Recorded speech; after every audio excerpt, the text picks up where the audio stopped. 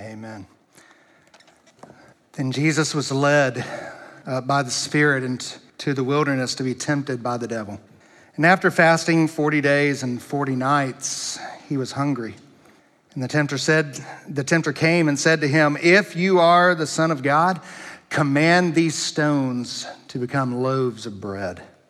But he answered, "It is written, man shall not live by bread alone, but by every word that comes from the mouth of God." Then the devil took him to the holy city and set him on a pinnacle of the temple and said to him, "If you are the Son of God, throw yourself down, for it is written, he will command his angels concerning you, and on their hands they will bear you up, lest you strike your foot against a stone." Jesus said to him, "Again, it is written, you shall not put the Lord your God to the test." And again, the devil took him to a very high mountain and showed him all the kingdoms of the world and their glory. He said to him, "All these I will give you if you will fall down and worship me." Then Jesus said to him, "Begone, Satan, for it is written, you shall worship the Lord your God, and him only shall you serve." And then the devil left him, and behold, angels came and were ministering to him. This is the word of the Lord. Let's go to him in prayer. Our Father, we acknowledge that apart from you, there is absolutely no way that we can stand. We come here every Sunday to hear your word so that we can be renewed in the spirits of our minds, so that we can be refreshed in our spirits, so that our hearts can be more shaped to be like yours, so that our minds will be conformed to you, so that we will be transformed into the image of Christ. And Lord, I pray this morning as we go through this word that we have before us, that you will open our hearts and minds, that you will move me aside, that you will speak to all of us this morning, that we will have a higher view of Christ when we leave than what we had when we came, so that we will worship you through your word, that we will see the absolute sinlessness of Christ and his righteousness and how that is what we require and that is what we need to be your children. And Lord, if there's one here who doesn't have that, I pray you would lead them to yourself this morning. Lord, lead us all into a renewed heart for you and a transformed into your image. It is in your name we pray. Amen. Man, you may be seated. Go ahead and turn in your copy of the word of the Lord this morning to Matthew chapter 4. Of course, this is a well-known passage. This is the passage where Christ is facing the temptations of Satan. Of course, Mark tells us that he was facing Satan's temptations the entire time that he was in the wilderness. What we have here are more than likely just kind of three representative temptations that he faced. We don't really know that for sure, but I can imagine that Christ was facing temptation the entire time that he was in the wilderness. In fact, I think it's safe to say that Christ was facing temptation the entire time that he was on this earth, because we live in a fallen world. And we live in a world that the last thing they want to see is God's glory in our lives. The last thing they want to see is God's glory in the community. The last thing they want to see is a healthy church that is doing God's work. The last thing they want to see is God being exalted and being worshiped in the earth. That is not the world's agenda, but it is our agenda. And as a result, our entire lives, we will face temptation. Our entire lives, we will be people who are at war in our spirits. We will be engaged in spiritual warfare. And when we think of spiritual warfare, we're not talking about swords and guns and all of that kind of stuff. We're not talking about heads spinning on the shoulders 1,000 miles an hour or something like that, like you see in those silly movies. We're not talking about that. But what we are talking about is a Christian life that is seeking holiness and purity at the same time, fighting their flesh, fighting the world, and fighting the devil. And so we're going to look at that this morning and how Christ not only became our sinlessness, but we're also going to see some examples of how we can resist that temptation. And one of the things that I want to leave you with this morning as we go through this passage, beloved, my prayer and my purpose this morning is that when we leave here, we will be committed to love the Lord with all of our hearts, all of our souls, and all of our might. That you will see, and I think that we will understand by the time we're done with this text, is that we're coming to the end of the first major section of Matthew. We have seen that Matthew's talking about the arrival of the King and really the arrival of the kingdom of God on earth. And we have seen how the King has been presented to us, how he has been proclaimed and he has been coronated as the King of the universe, the King of the world, in a sense, the King of kings. And now we're going to simply ask the question is this King going to fight our battles for us? And the answer is yes, he is. And so this is not going to be the first time that we have seen our Lord attacked in Matthew. We saw him attacked at the very beginning, no sooner than he was born. That it was announced that the King of the Jews was here. And we had King Herod, who tried to destroy him humanly, tried to murder him. We saw that in chapter 2, and we saw that the Lord had divinely protected him. Herod was really a puppet king of Rome. He wasn't a legitimate king, but he sure liked that title. And so he went around and everybody had to refer to him as the king. But essentially what we saw in that first attack was an imposter king who attempted to murder the true king of Israel. And now, once again, we see the second major attack that is coming up against our Lord. Only this time, the attack is not against his humanity. It is against his deity. 2 times Satan will start his temptation by saying, if you are the Son of God.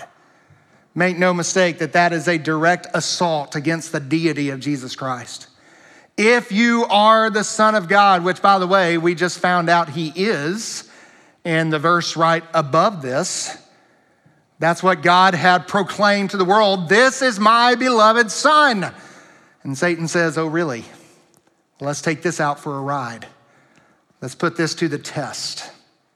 And so the first time we saw an imposter king who tries to murder the true king. Now we see what is essentially an imposter God trying to attack the true God of the world. The God of this world takes on the true and living God. And I believe this is a fight. I believe this is the most thrilling confrontation in the entire Bible. Satan turns all of his big guns right here because he knows that if he can get Jesus right here, then the battle and the war for all eternity, the war for the souls of men and women and children everywhere, that battle is over if Satan can get them right here. You know, sometimes people say, well, Jesus really didn't face temptation because as God, he cannot sin. That is true. However, let me ask you a question. When you're going up against an army and you've got your greatest enemy before you, do you turn all your little guns toward them? No. You get the biggest guns you got. Because the bigger your enemy, the bigger your guns. And beloved, Satan is sparing no weapons here. He is going after Jesus in a way that you and I will never experience. And unlike us, Jesus will never feel the relief of giving in. He will never feel the relief of not, he will be under constant pressure, under constant temptation to sin. He experiences temptation unlike you and I ever will because we give in way too soon. Jesus never gives in. And he fights our war for us. He fights our battles for us.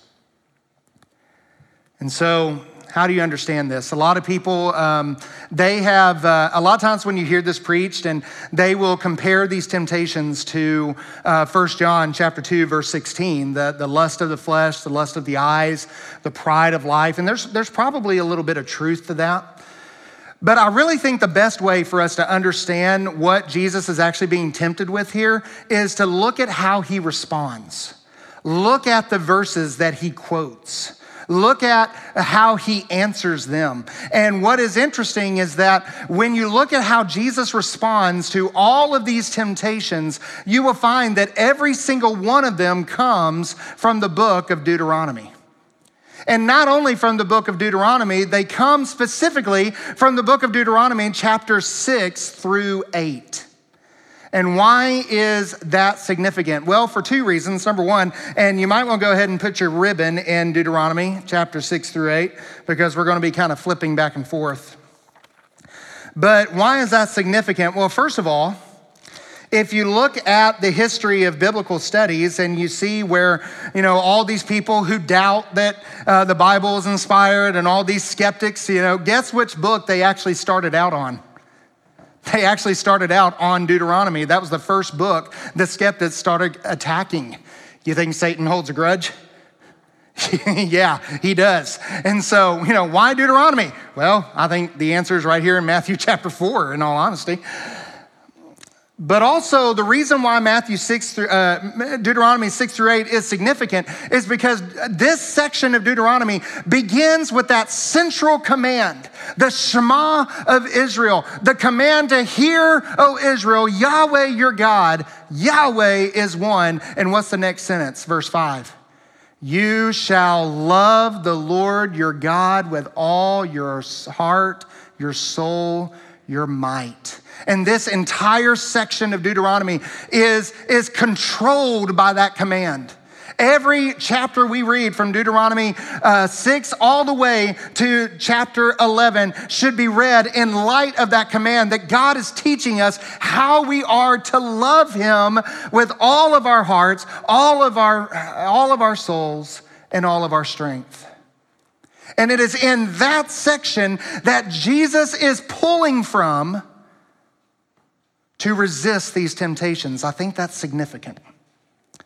And I think that teaches us a lot about how to overcome temptation in our life. Because the big question is, when we are tempted to sin, the big question is, who do we love more? Who do we love more? Do we love Christ and his righteousness more? Or do we love our sin more? That's the question we face with every sin that we commit. Every sin we commit is a question of what or who we love. Do we love God, or do we love something else? The only way to get rid of a lesser love is to replace it with a greater love. That's the only way.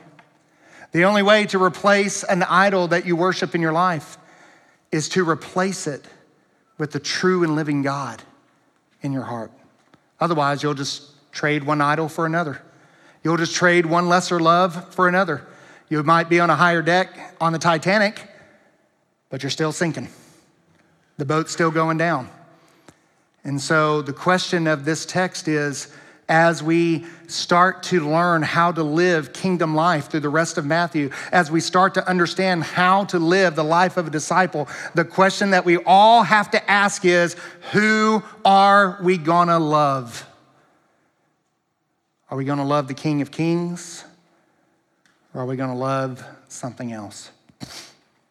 And so our goal this morning, beloved, is that we will love the Lord our God supremely.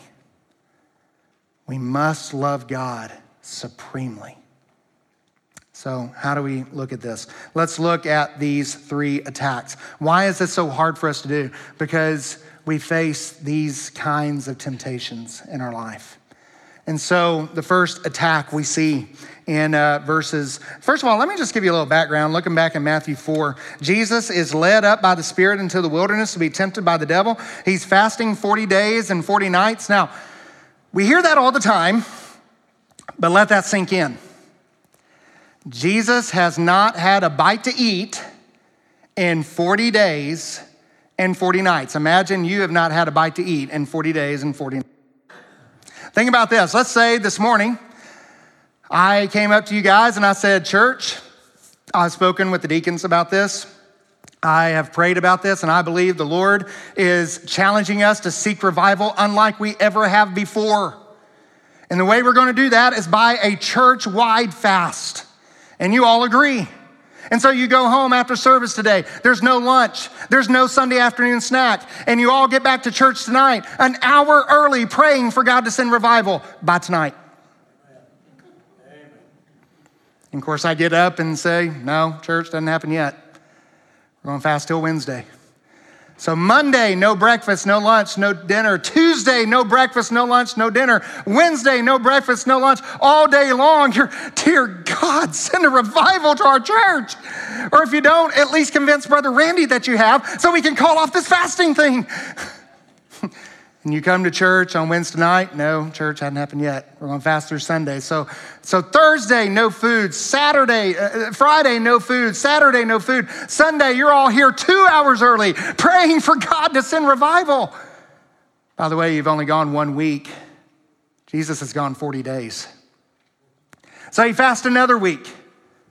That's only 14 days. You fast another week. You're about halfway there. Another week, and almost a full other week before you reach 40 days. Jesus has not had a bite to eat in 40 days and 40 nights. And by the way, he's not in the comfort of air-conditioned homes. He's in the wilderness of Judea.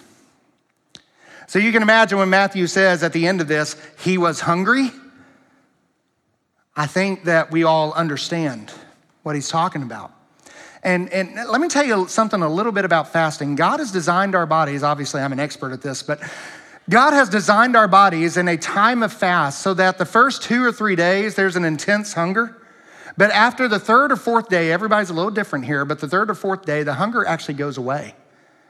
And because what's happening is that your bodies are now feeding on the fat reserves that you already have stored in your body.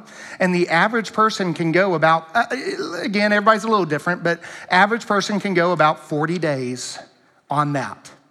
Now, the warning sign that God put in your body that it's time to stop the fast. In other words, your body is about to start eating your organs. And so the warning sign that God has placed in your body to tell you that it is time to break the fast or you are about to die is that the hunger returns. And when it returns, guys, it returns with a fury. It returns with a passion. It is a hunger unlike you have ever felt before. And that is where Jesus is. He is at that stage of hunger. He is literally at the point of starvation when Satan comes to him and says, if you're the Son of God, then turn these stones into bread. You think that was tempting for Jesus? Sure it was. Sure it was. You say that wouldn't have been tempting for me. Well, of course not. You can't turn stones into bread. You know, Satan comes up to me and tells me that. I'm just going to be like, you idiot. But Jesus can do it. He's being tempted to do things he can do, but only apart from the will of the Father. It says, turn these stones into bread. What is our first temptation, beloved?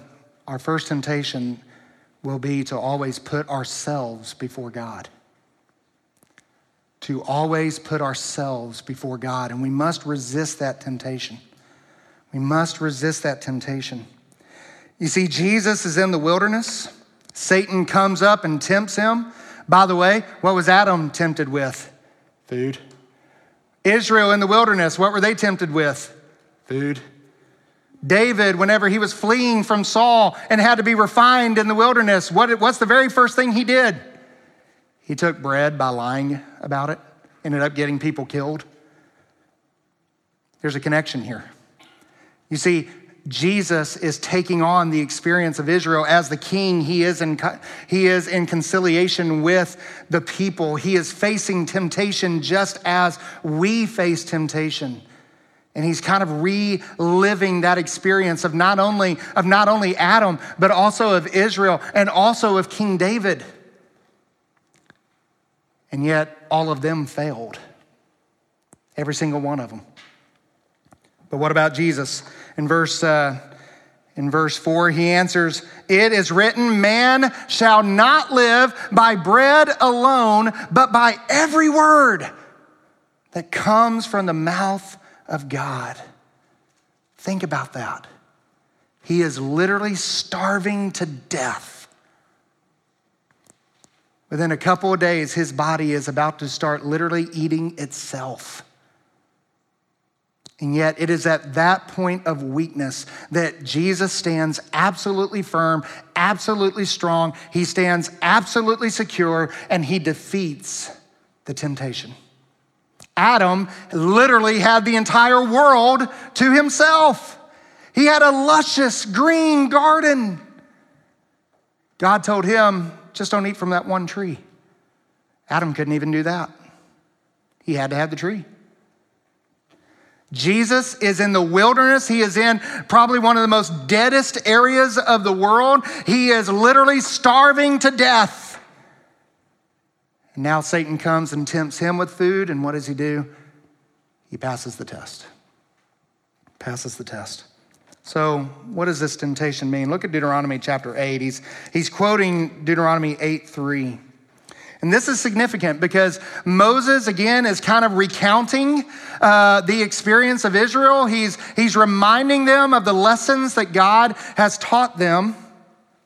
And in Deuteronomy 3, he says, "And God humbled you and let you hunger and fed you with manna, which you did not know, nor did your fathers know, that he might make you know that man does not live by bread alone, but man lives by every word that comes from the mouth of Yahweh." I want you to understand here that the lessons that God is teaching them in the wilderness, he's allowing you to go hungry. He's allowing you to feel this pain. He's allowing you to feel all of this. Why? So that they would learn that man does not live by bread alone, but by every word that proceeds from the mouth of God. That they may learn that there is something that is more important than their material provisions. That they will understand that worshiping and serving God is more important than even their daily necessities. What does Revelation say about those who endure to the end because they loved the testimony of Christ even more than their lives? You remember Job lost 10 children in one day. 10 children in one day. Never mind all the other stuff. He lost 10 children in one day. And yet what does he do? Does he curse God, shake his fist at God and say, "God, I'm not going to believe in you because a God of love would never let this happen to me"? No, what does he do? The Bible says he got down on his knees. He worshiped the God of heaven and sinned not with his lips. How? I think we see something of the answer in Job 23:12. "I have esteemed your word even more than my necessary food." Even more than my daily portion of food. There are more important things than our daily provisions, beloved. There are more important things. John chapter 4, verse 34, we were talking about this text in Sunday school today. It goes on after he speaks with the Samaritan woman. The disciples come up and say, "Hey, has anyone given him something to eat? I mean, after all, this is Jesus. This is our master. This is our rabbi. For him, being hungry is beneath him. There is no reason why our king, our master, should be hungry." And what does Jesus say in chapter 4, verse 34?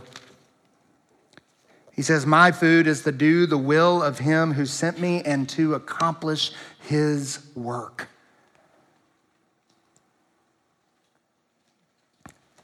See, obedience to God is more important than gratifying ourselves. Obedience to God is more important than self-gratification. and seeking what we want. Jesus being hungry was where God wanted him at this point. Jesus being hungry, Jesus being where he was he was there in the will of God at this point. And his physical suffering, beloved, get this, his physical suffering was no excuse to sin. His physical suffering was no excuse to sin. And so Jesus, being hungry, says, man shall not live by bread alone, but every word. Let me ask you a question. What are you willing to sin for to get? Or what are you willing to sin for if you don't get it? I ask that question all the time of counselees. I find it wonderfully diagnostic because it tells us oftentimes what we are loving in our hearts more than Jesus Christ. Because if I'm willing to sin to get it, or willing to sin if I don't get it, then that means I'm willing. Remember, all temptation is a question of who do we love? All temptation is an outworking, really, of this temptation.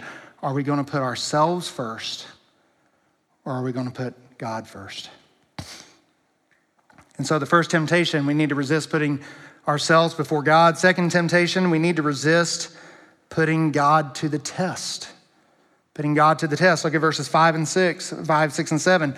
Then the devil took him to the holy city and set him on the pinnacle of the temple. Now, there's a question. Is this a vision, or is he literally doing this? I don't really think that matters to the text. It says to him, if you are the Son of God, throw yourself down, for it is written, he will command his angels concerning you, and on their hands they will bear you up, lest you strike your foot against a stone.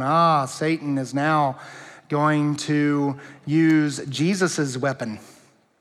Satan is going to quote Scripture. I think it's always important to remember that in this temptation, Scripture is quoted 4 times, not 3. And not all of them are quoted by Jesus. Satan knows Scripture also. In fact, I think Satan knows Scripture better than we do. And I think Satan is very good at taking Scriptures and helping us learn how to twist them to justify our sin. Amen. He does that a lot, doesn't he? Isn't it amazing how holy and righteous we can make ourselves sound when we're disobeying God? You remember when Saul offered the unauthorized sacrifice and Samuel came up and he said, what's going on here? And Saul says, I've killed everyone just like the Lord told me to. And I love Samuel. He's kind of a smart aleck. What's this bleating sheep I hear in the background? And Saul, what does he say?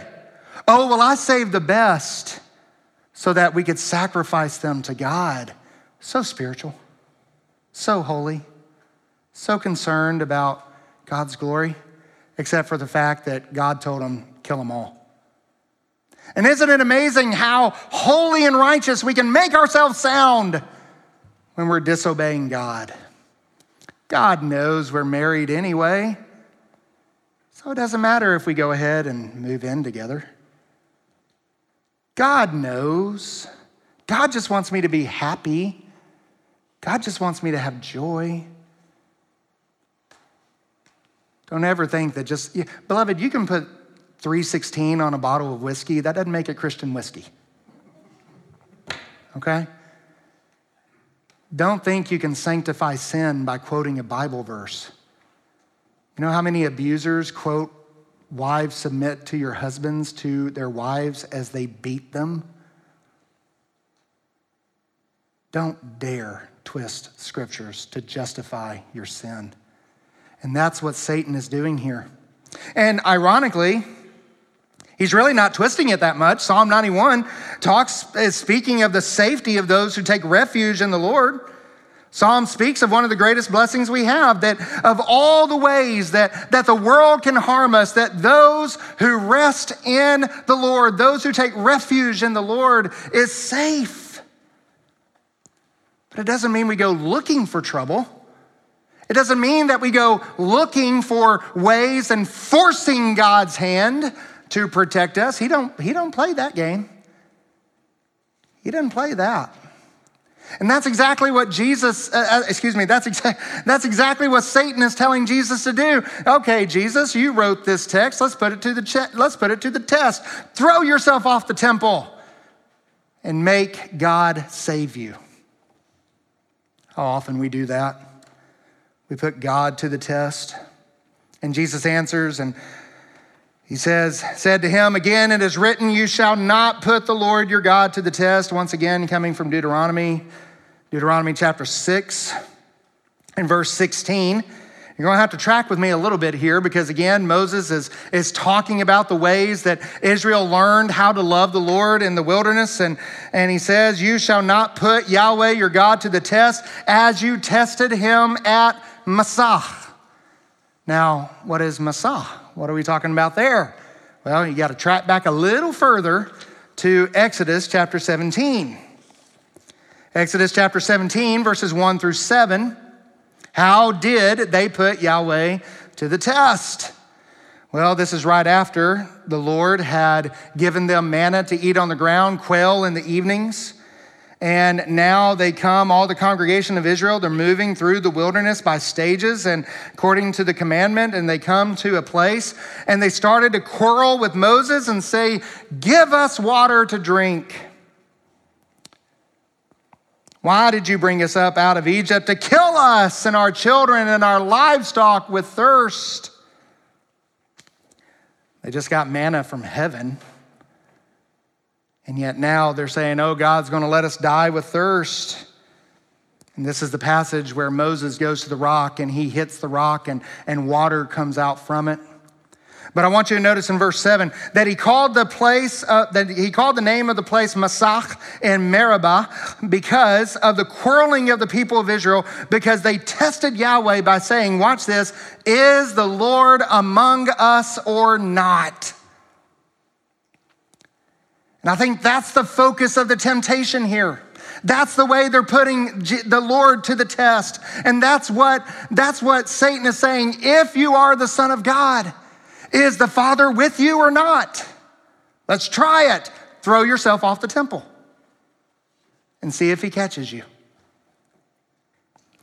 What that is doing, what he is tempting Jesus to do is make the Father serve him instead of his serving the Father.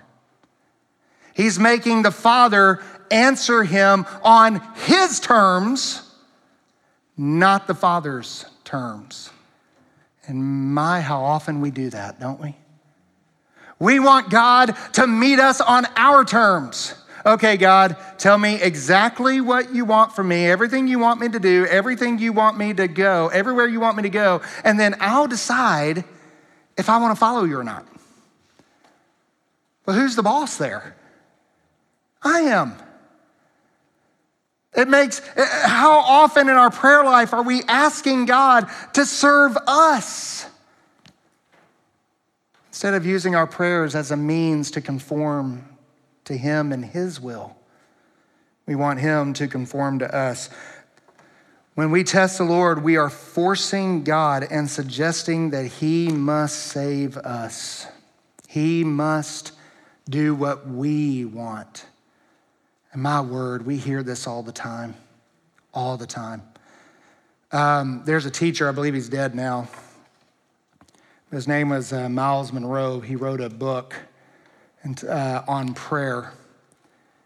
And he said that prayer is giving God legal license to act on the earth. And in an interview with Benny Hinn, he says, God has the power, but we give God permission through our prayers to do something through us so that he can do what he wants to do. And Brother Tony, you mentioned Justin Peters this morning. I love how Justin answers that. God can do anything he jolly well wants to do, and he is not too interested in your opinion. He's not too interested in your permission. He's not losing any sleep over that whatsoever. Amen. Who's the boss here? Who's the Lord? And when we put the Lord to the test, we are essentially making ourselves the number one in the relationship. We do that often, don't we? I know I do. Beloved, we must come to Christ in faith, and part of that faith is coming to him on his terms. Don't ever think that just because you're satisfied with your religion that God is. Don't ever fall into that trap.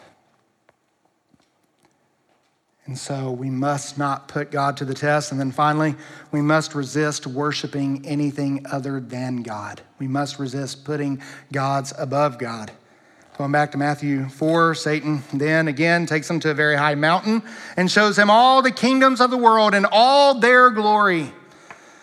And again, is this literal? Is he doing this in a vision? It really doesn't matter to the text. But he shows them all the kingdoms of the world and their glory, and he says to them, all these I will give you if you'll just fall down and worship me. Do you get the sense that Satan is losing his patience here? Because you notice there's a subtle change, isn't it? The first time he's like, hey, if you're the Son of God, hey, if you're the Son of God. This time he's like, look, all this I'll give to you if you will just fall down and worship me. You get the sense that he's just kind of losing his patience now. He knows he's losing. He's about to have to hand over his golden fiddle. You guys didn't get that reference? Okay. So he knows he's about to lose this battle, and there's one last little Hail Mary. Right here, right now, all of this will be yours if you will just worship me.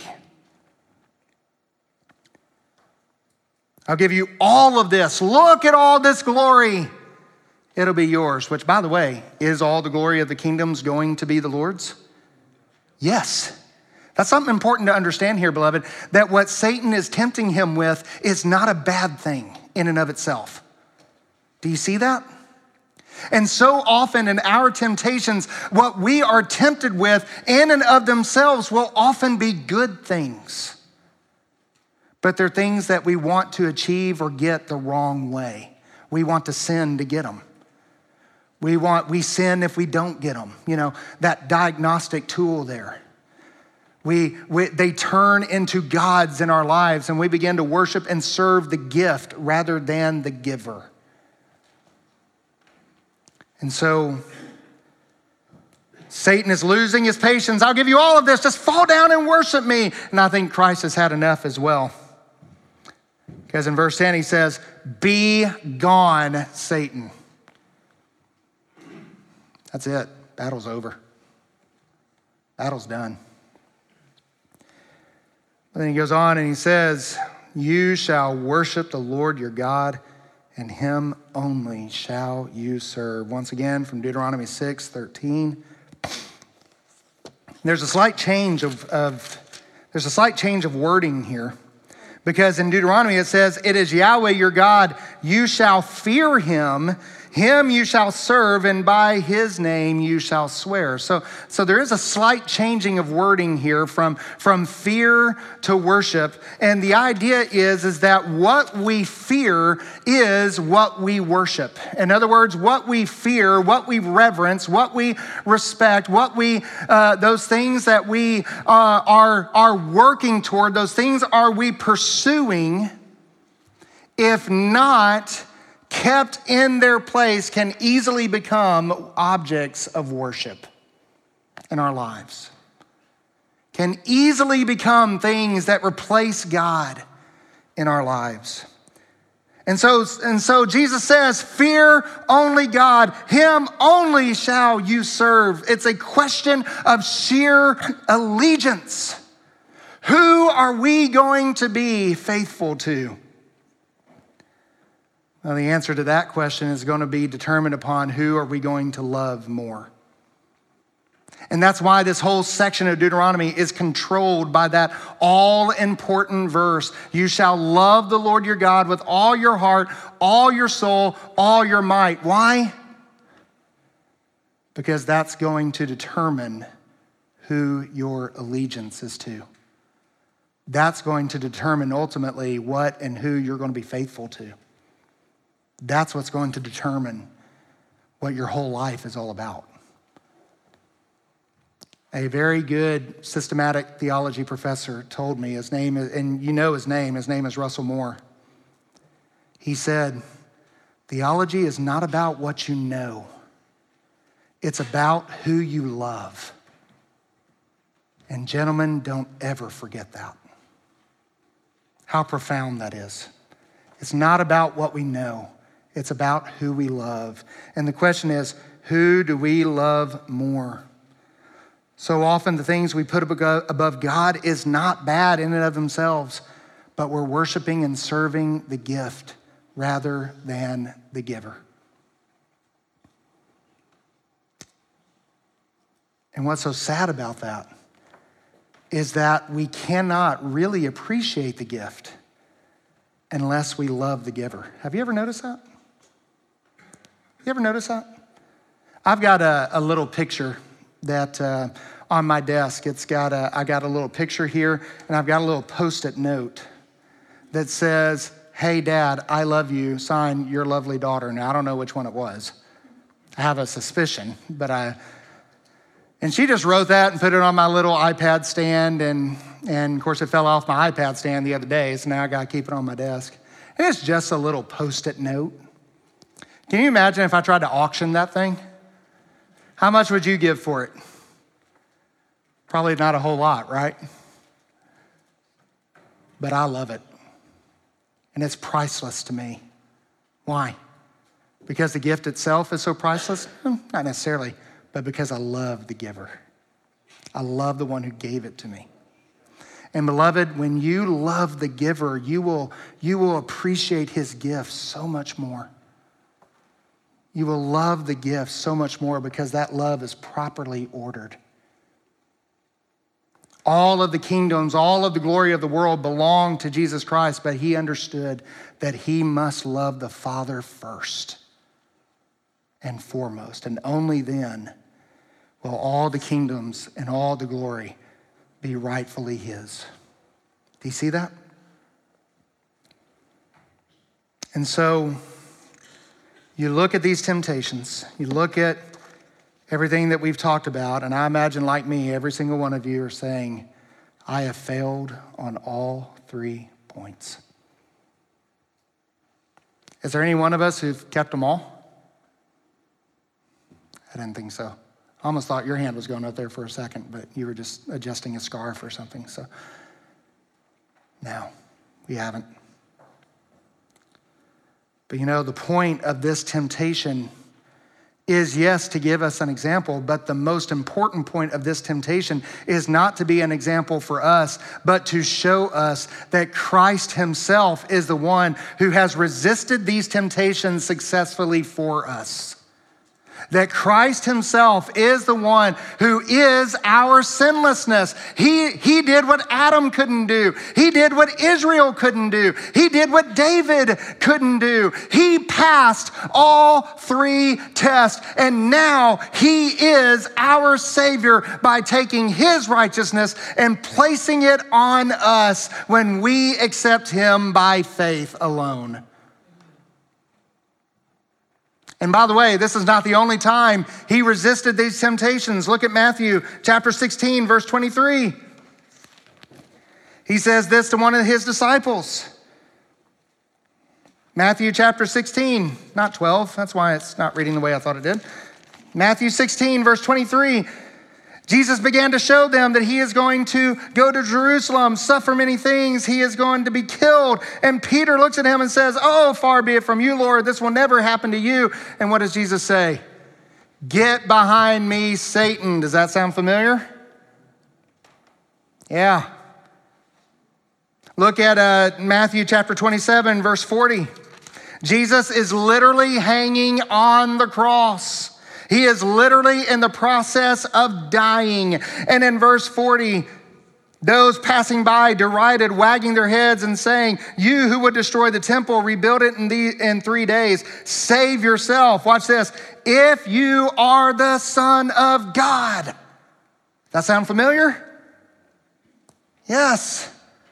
"If you are the Son of God, come down from the cross. If you are the Son of God, turn these stones into bread. If you are the Son of God, then cast yourself from the temple." Beloved, Jesus is the Son of God. And because of that, he didn't fall for any of them. He stayed on the cross. He died the sinner's death.